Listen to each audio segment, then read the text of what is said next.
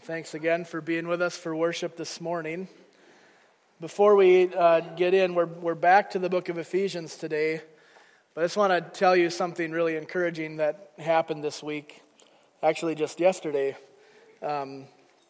Late on Friday night, I got a call from Northwest Bible Church, who we planted from in St. Michael. Their pastor has laryngitis, he can't talk at all. And so they asked if I'd come over, so I'm going to scoot over there quick after our service this morning and preach at Northwest. And so I said, yep, no problem, I'll do something I did a couple weeks ago, and it'll be great. And so I go onto my computer to print out the notes that I had, and everything on our online file system had been deleted accidentally. There's nothing there. The folders are all empty, and so I kind of went, I did a little more than that. It's kind of, I kind of freaked out for a minute. It was like, oh, okay, because I mean, everything is on there.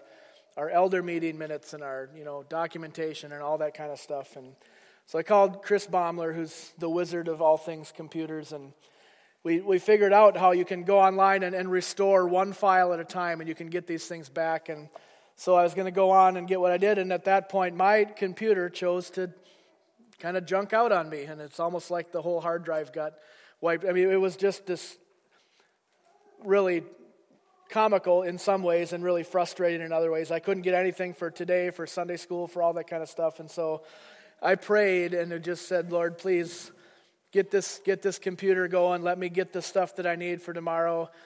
The thing that I want to encourage you with, and I don't remember if I mentioned this, we just talked about prayer last week. God does not always answer prayers the exact way that we pray. I hope you know that.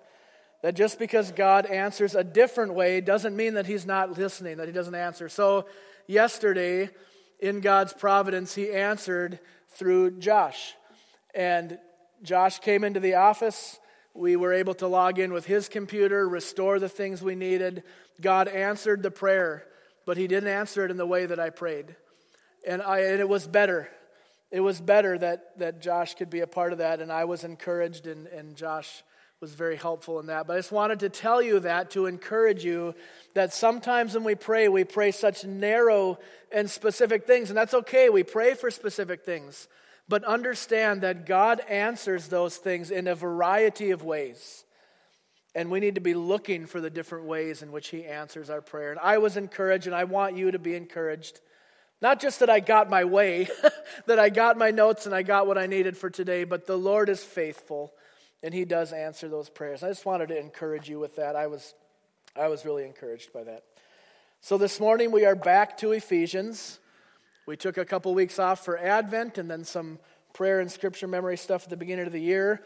And I'm thankful to be back. I mean, as helpful as those things are, and we need to look at those different topics, we much prefer to be working our way through a book of the Bible, and so it's kind of feels like we're back where we ought to be for this time. One of the things that I love about the Bible is that it is timeless. The things that we read there, the way that the scriptures were tailor-fit to a certain circumstance, also oftentimes is exactly what we need thousands of years later.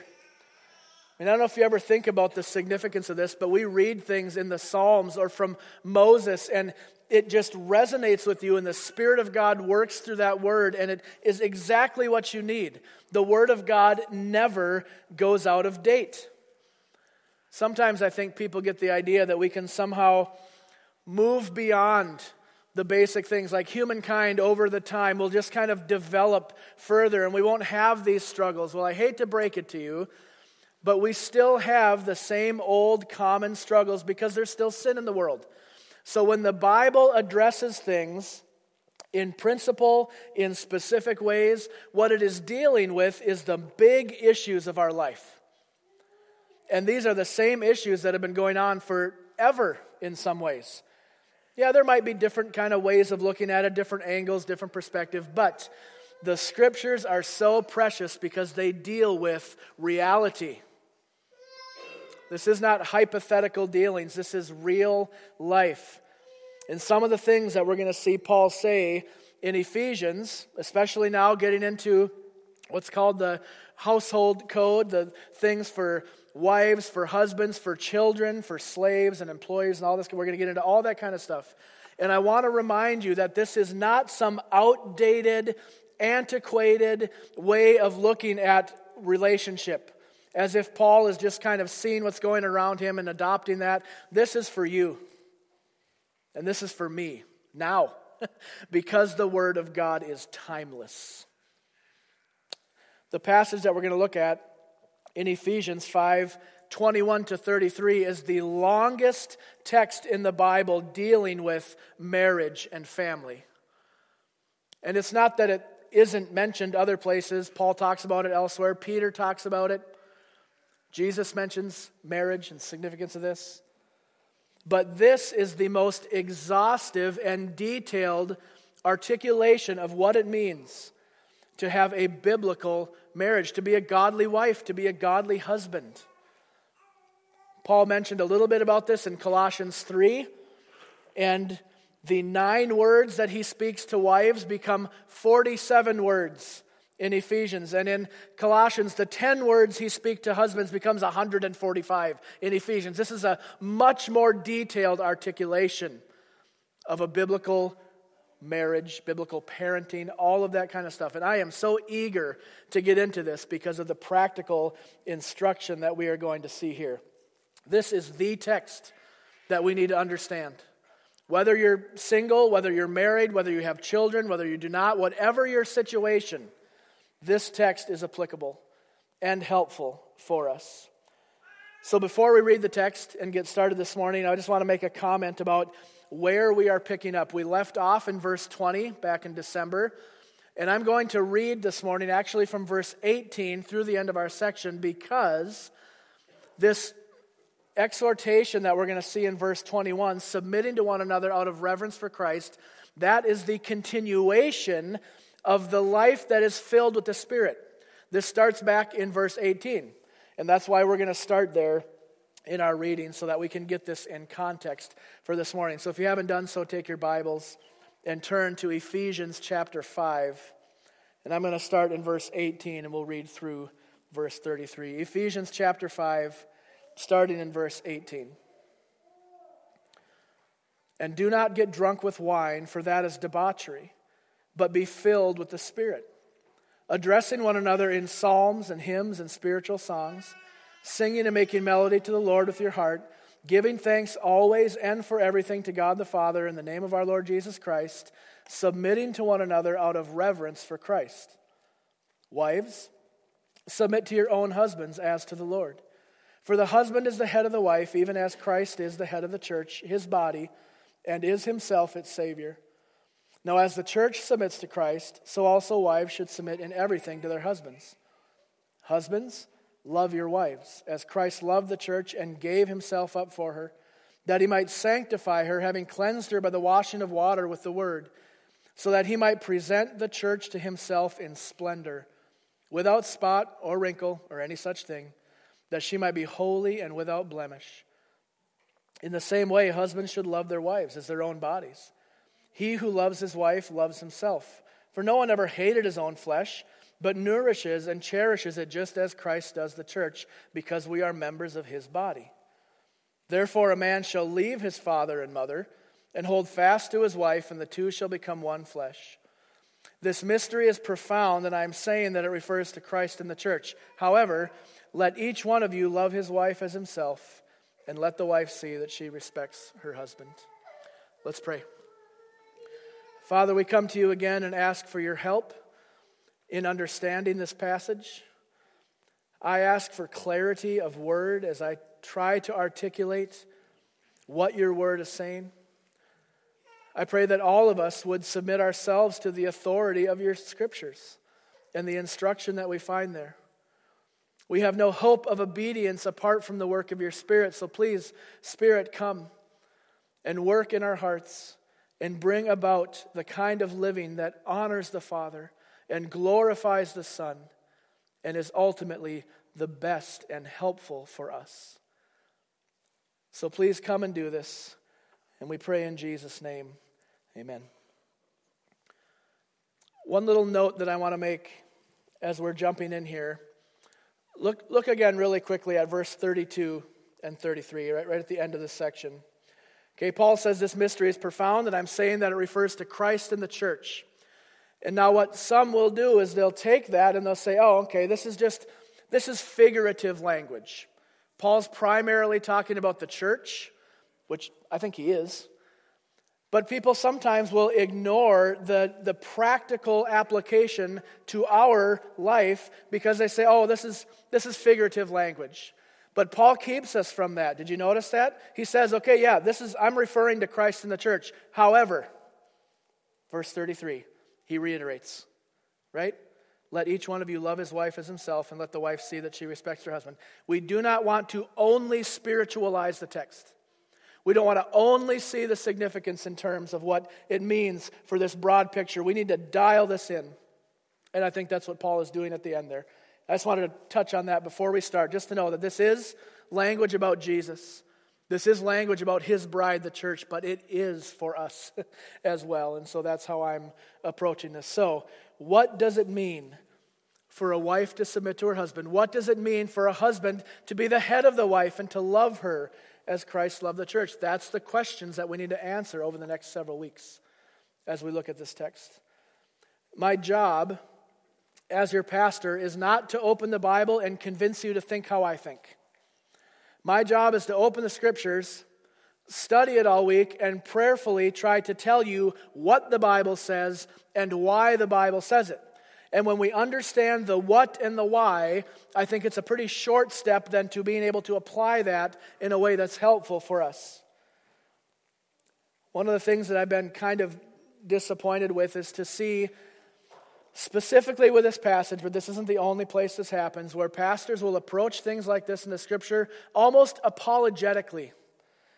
Kind of really being careful. We don't want to step on anyone's toe. I know this is really hard to hear, and I know this is not what whatever. You know what? I'm not going to make apology for the Bible. I don't feel like I have to. I'm going to be gentle. I'm not trying to force you into some way of thinking, but I will not stand up here and try to explain away the Bible because this doesn't align with your thinking. The Scripture is our standard. We need to submit ourselves to that. So I want to tell you what the Word says, apply it in ways that are helpful, and pray like crazy that the Spirit does the work. That's all I can do. So let's start. Let's look at verse 21 as we move into this section. So 21 I'm seeing as the overarching principle to this whole section. Okay, Paul says you are to submit to one another out of reverence for Christ, and we saw, because we started in verse 18, that this mutual submission is the overflow of a life that is led by the Spirit. We talked about that in greater detail in December, that the contrast here is not to be influenced by anything else, but to be influenced and controlled and constrained by the Holy Spirit. And then the marks of that kind of life are everything that follows. Worshiping together, giving thanks to God, submitting to one another, and then he dials in from that general thing to a more specific application. This mutual submission is an overflow of being filled with the Spirit. So before we throw up our hands and start to label Paul as degrading to women or being whatever we want to say, we need to understand that before he gets there, he says all of us need to submit to one another. Verse 21 goes hand in hand, I think, with many of the teachings of Scripture. For example, Philippians 2 and verse 3, Paul says, "Do nothing out of selfish ambition or conceit, but in humility," really important word, "count others more significant than yourselves. Let each of you look not only to his own interest, but also to the interest of others." Submitting to one another, as we're commanded to do here in verse 21, has to do with humbly laying aside our own preferences, our own desires, the things that we kind of dig in on, and giving the preference to those around us for the good of the Christian community. This is mutual submission. And Paul says that we do this out of reverence for Christ. What does that mean? If I were to ask you right now, what does it mean to submit to one another out of reverence for Christ? What would you say? Here's what I think. when we understand what Jesus Christ has done for us and what he has called us to through his word, it honors him. It shows reverence for him when we, through the power of the Holy Spirit, conduct ourselves in keeping with his commands. So when Paul says this, it's not just Paul saying this. This is the word of God. And when we obey this word, when we prefer one another in love, when we give up our own rights and preferences and these things and submit to one another for the good of the body, it honors Jesus Christ and shows that we indeed revere him. Jesus himself is our perfect example of this. If you keep reading in Philippians chapter 2, you read about how Jesus didn't hang on to his deity. He came in submission to the Father out of obedience, and he lays down his life for us. So submitting to one another out of reverence for Christ is simply doing what we've seen Jesus do. Jesus didn't say, no, I'm not doing that. I'm going to get my way. He comes and humbly gives himself, lays aside what is rightfully his, and leaves us an example for this. This is what Paul's talking about, I think, in 1 Corinthians 13. When he's talking about love, and he says, love is patient and kind. It does not envy or boast. It's not arrogant or rude. It does not insist on its own way. Well, that kind of stings. Because we just want our own way. You have to be honest. Every one of us would prefer to have things go the way we want. Submission to one another is not our natural default. We need help and correction and instruction. This flies in the face of what we hear every day. Every ad campaign, magazine article, wherever you get your information, everything, it seems, is designed to just satisfy you and get your way and do what you want. I mean, when is the last time you were encouraged to think of someone else rather than yourself in the world? It's very rare. Very rare. I'm not saying it never happens. I'm just saying, by and large, what you hear is that the world exists for you. And the Bible says, you exist for God and you exist for each other. That's what produces the unity that Paul's been driving at through this whole book. So, with that principle in mind, this overarching command that all of us ought to lay aside our preference and have the good of others in mind, let's start in verse 22. Read along with me again. Verse 22, wives, submit to your own husbands as to the Lord. For the husband is the head of the wife, even as Christ is the head of the church, his body, and is himself its Savior. Now as the church submits to Christ, so also wives should submit in everything to their husbands. Now what comes to mind when you hear the word submission? We just talked about it a little bit in general terms. But now Paul's moving beyond the general, and he's going to make specific application, still in the context of the overflow of the Holy Spirit working in our lives. So, what do you think of? And before we get into what we think of, I want to tell you a couple things that submission is not. Sometimes it's helpful to know what it isn't, right? So here's a couple things that submission is not. When I was younger, I wrestled for a few years.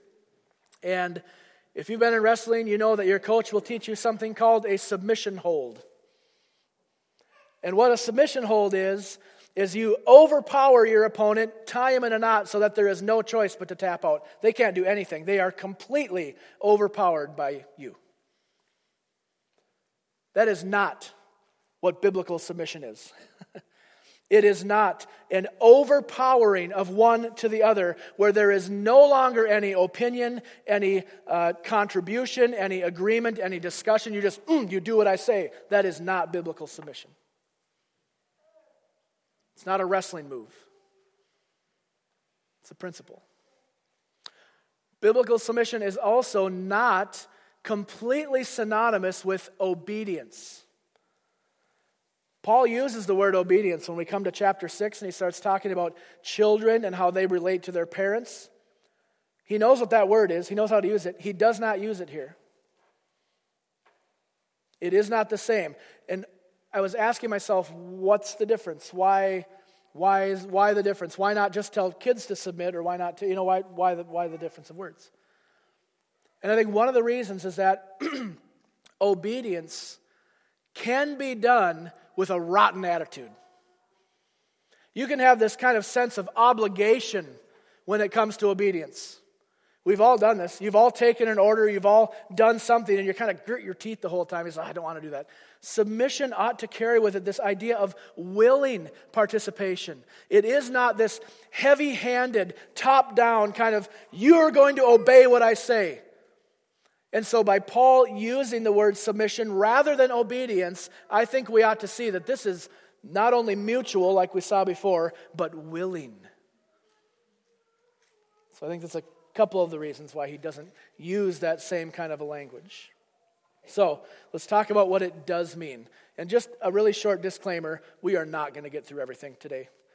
This is going to be several times of us getting together to figure out what's going on. So if there's questions that you have that don't get answered and all that kind of stuff, please keep coming, and we're going to get through it all. So bear with me as we as we try to move through this in a way that is helpful for all of us. So what do you think Paul means when he talks about submission? For a wife to submit to her husband means that she willingly brings herself under his care, protection, provision, wisdom, and direction. Now, several things happen. We're only going to get to one of these today. In submitting to her husband, she recognizes and embraces God's good design for her. In submitting to her husband, the woman recognizes and embraces God's good design for her. When we look at the Bible about marriage, and we read the different passages and we see the institution of it back in Genesis, we should see that marriage is not a haphazard kind of, random thing. There is intentional design by God in the marriage relationship. And all of these designs that exist have been there since the beginning. One of the things that you'll hear when you talk about biblical submission is that, that's a result of the fall. Sin brought about that, the need for that. No, this was in existence. This was designed by God to be the way that a husband and a wife relate to one another. In fact, in 1 Timothy 2, Paul uses the created order, which is man being created and woman coming after him, for the foundation of his teaching there about the roles in the church and the roles in the home. This is not just a response to sin. We can't say that sin somehow produced a situation in which now women are forced to submit to their husbands. Submission is not a result of sin. It is the good design of God for the flourishing of humankind and the health of the home, for kids, for all of that kind of stuff. Now, one of the arguments that we'll hear again as we talk about this is that submission is just the result of Paul caving to what was going on in the culture around him at the time. You probably know there was what's called a patriarchal system, patriarch meaning male or head man. And so in the first century, it was almost exclusively men in positions of power, leadership, whatever, and that would translate into the home. And there were, of course, abuses of that. I'm not denying that. But this is not Paul's attempt to kind of cave to what's going on around him and say, I'm writing to this church in Ephesus. I know this stuff's going on. I don't want to be too disruptive, so I'll just kind of adopt some of their thinking and write this in. That's not what's going on. He is telling us what God's design is. In fact, I was studying this week and I read some really interesting stuff, some history about what was going on with what we would call like a women's liberation movement around the time. And there was a lot of the same things going on where women were reacting to the overreach and the abuse of power. And it was there. I'm not denying that this was the case. But in this response to what was going on, specifically in Ephesus, the response of these women was very, very disproportionate in the sense that they developed contraceptives, the use of abortion, all of this stuff to live however they wanted to live. And the idea that anyone, especially a man, would come and try to protect them or care for them was repulsive. Does that sound familiar at all? And so Paul is not caving to the culture. He's trying to contradict the culture and say, no, there shouldn't be this oppressive, top-down kind of male leadership everywhere. It's a submission that is willing. When a man conducts himself in a way that honors God, he will conduct himself in a way that honors his wife. And that's what he's getting at.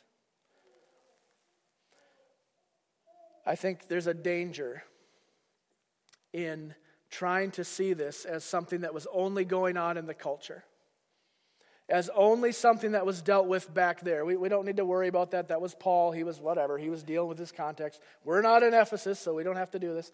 There's a real danger in that. One of the reasons is, like I just said, that wasn't true.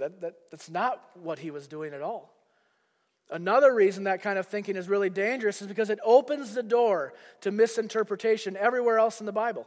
If you look at this text of the Scriptures and say, well, that was just, I think Paul was really influenced by the culture. That was what's going on. We don't need to do that. What is to stop you from doing that everywhere else in the Scriptures? Jesus said that it is a sin to have sexual relationship outside of the marriage covenant. Are we just going to say, well, that was in Palestine. That's what he was dealing with. We don't have to adhere to that. Paul says that women ought not to be elders in the church. Are we going to say, well, see, this was just this oppressive male culture. We don't need to listen to that. Are you going to do that? You need to be really careful that we don't pick and choose the things that we choose to think are true in the Scriptures. It is either the Word of God or it is not. And I pray that you believe it is. And I pray that we can talk about it and teach it in a way that encourages your trust and reliance on the Bible. In submitting to her husband, the woman recognizes and embraces God's good design for her. But what makes this a good design? And I can stand up here and say that. But what makes it a good design? Why did God choose to do it this way? I mean, isn't it degrading to tell someone or anyone that they should bring themselves under somebody else? Well, let's talk about this a little bit. Submission, I believe, aligns with the way that God has created women. If you don't know this yet, let me just enlighten you. Men and women have been created very differently. There are some big differences. There are areas where women are so gifted and strong that by and large men have no clue about, and vice versa. And I'm saying that this difference in design is intentional and good. This is not a mistake by God. He did not try to do something but couldn't quite accomplish it, and then because of that there's this imbalance of power or something. This is design. Now we twist it.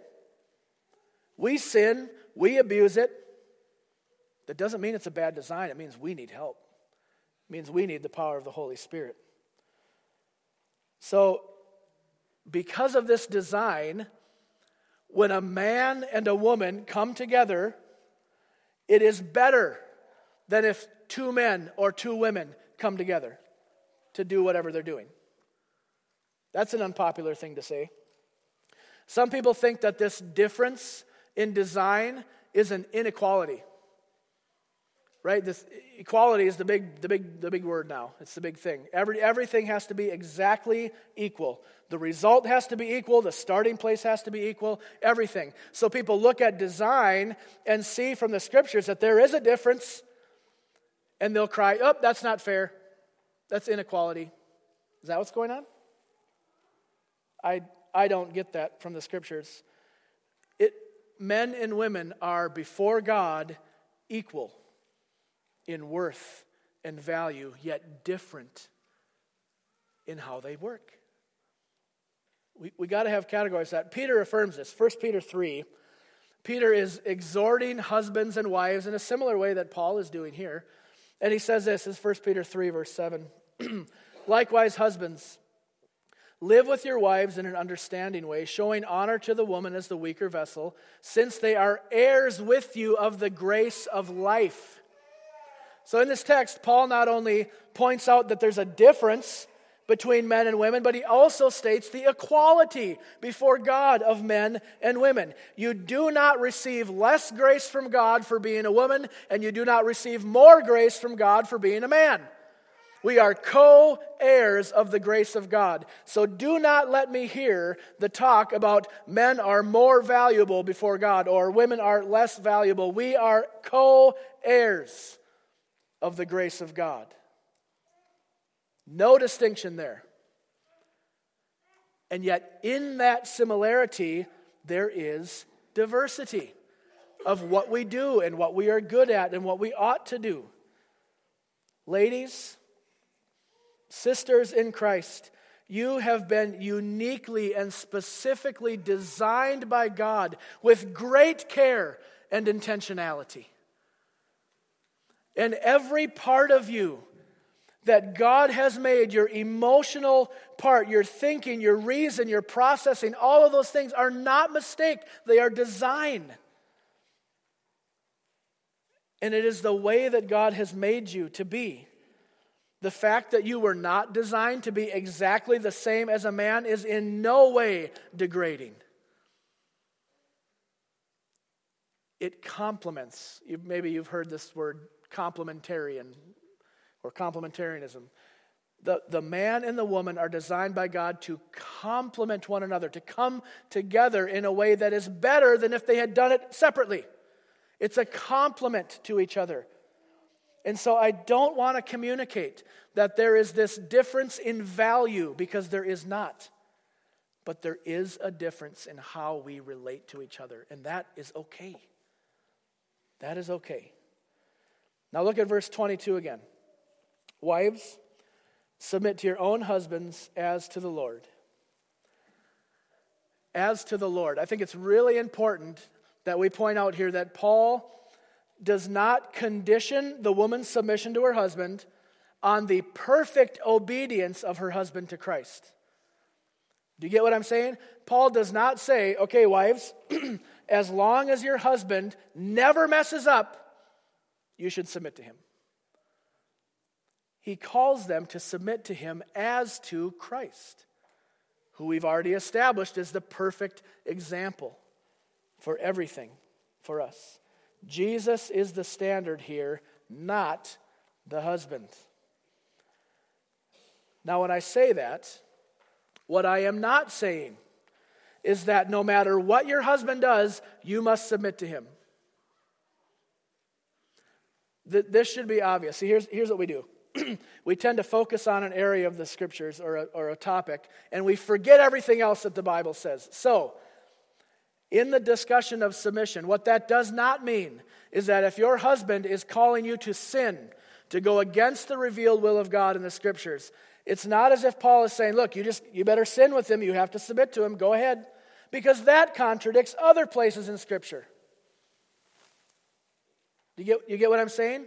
Which is why Paul doesn't condition this submission on the perfectness of the husband. He says, as you would to Christ, so you ought to in your relationship. This is what I've heard before. Maybe you've heard this before. When you talk about biblical submission, say, oh, well, then you agree with like spousal abuse then. The woman just has to sit there and take it. Are you kidding? You think that's what the Bible is teaching? No. That is not what the scriptures teach. If you believe that the Bible promotes verbal or physical abuse by this passage, then you don't know the Bible. And if you're in a context where this kind of passage is being used to condone that kind of behavior, get out. The Bible does not promote or condone abuse or sin or being led into either one of those things. There's so much to say on this, and this is why we got to come to a close here in a couple minutes. But I encourage you to come back. This is going to take a few weeks to get through and to articulate everything that needs to be articulated. And it might seem, when we come to the end of a Sunday, like we're hanging, and we didn't quite get to the thing that you wanted to get to. I promise we will. I promise we will. So come back. And the other thing I want to encourage you with is that through the week, read this text a lot. Look at it. Try to understand what God is telling us through this text and what he's calling you to do or not do. Will you do that? Will you read this through the week? Become familiar with it so that when we come together, it's not the first time you're hearing this, that we can look at it together and hopefully learn together. So read this section of verses throughout the week. Seek God's wisdom on how to submit to one another. I mean, this is corporate language. When we come together as the church, what are we doing? We're not coming together so all of us can get our individual way. We come together under the banner of Christ to seek each other's good and to seek the good of our communities around us, to spread the gospel. And in doing that, we have to some degree, submit to one another.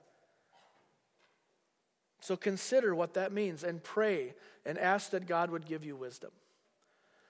So we're going to come back next week. We're going to keep going in verses 23 and 24, and we are going to look at this pairing of submission and headship. And what does that mean in a Christian marriage? And we'll get into the church and the picture that Jesus Christ in relation to his bride and how we should learn from that. And so I'm very eager to get back to that. But for today, this is just introductory, isn't it? But I want you to know that this is for us. This is for our good, and I am eager to learn with you. So let's pray together as we come to the table this morning. Father, thank you for this instruction. We are eager to get into this now in the coming weeks, and we ask for your help and for your wisdom. We desire, Lord, to submit to one another, to lay down our preference and to prefer the good of those around us. Would you help us with this? And for our marriages, Lord, strengthen us. Give every husband the love and care and patience and kindness that he needs to lead his wife as you have led the church. And give every wife here the ability to bring herself willingly under the care and protection, provision of her husband. We need your help with this, Father. And we ask for it now in Jesus' name. Amen.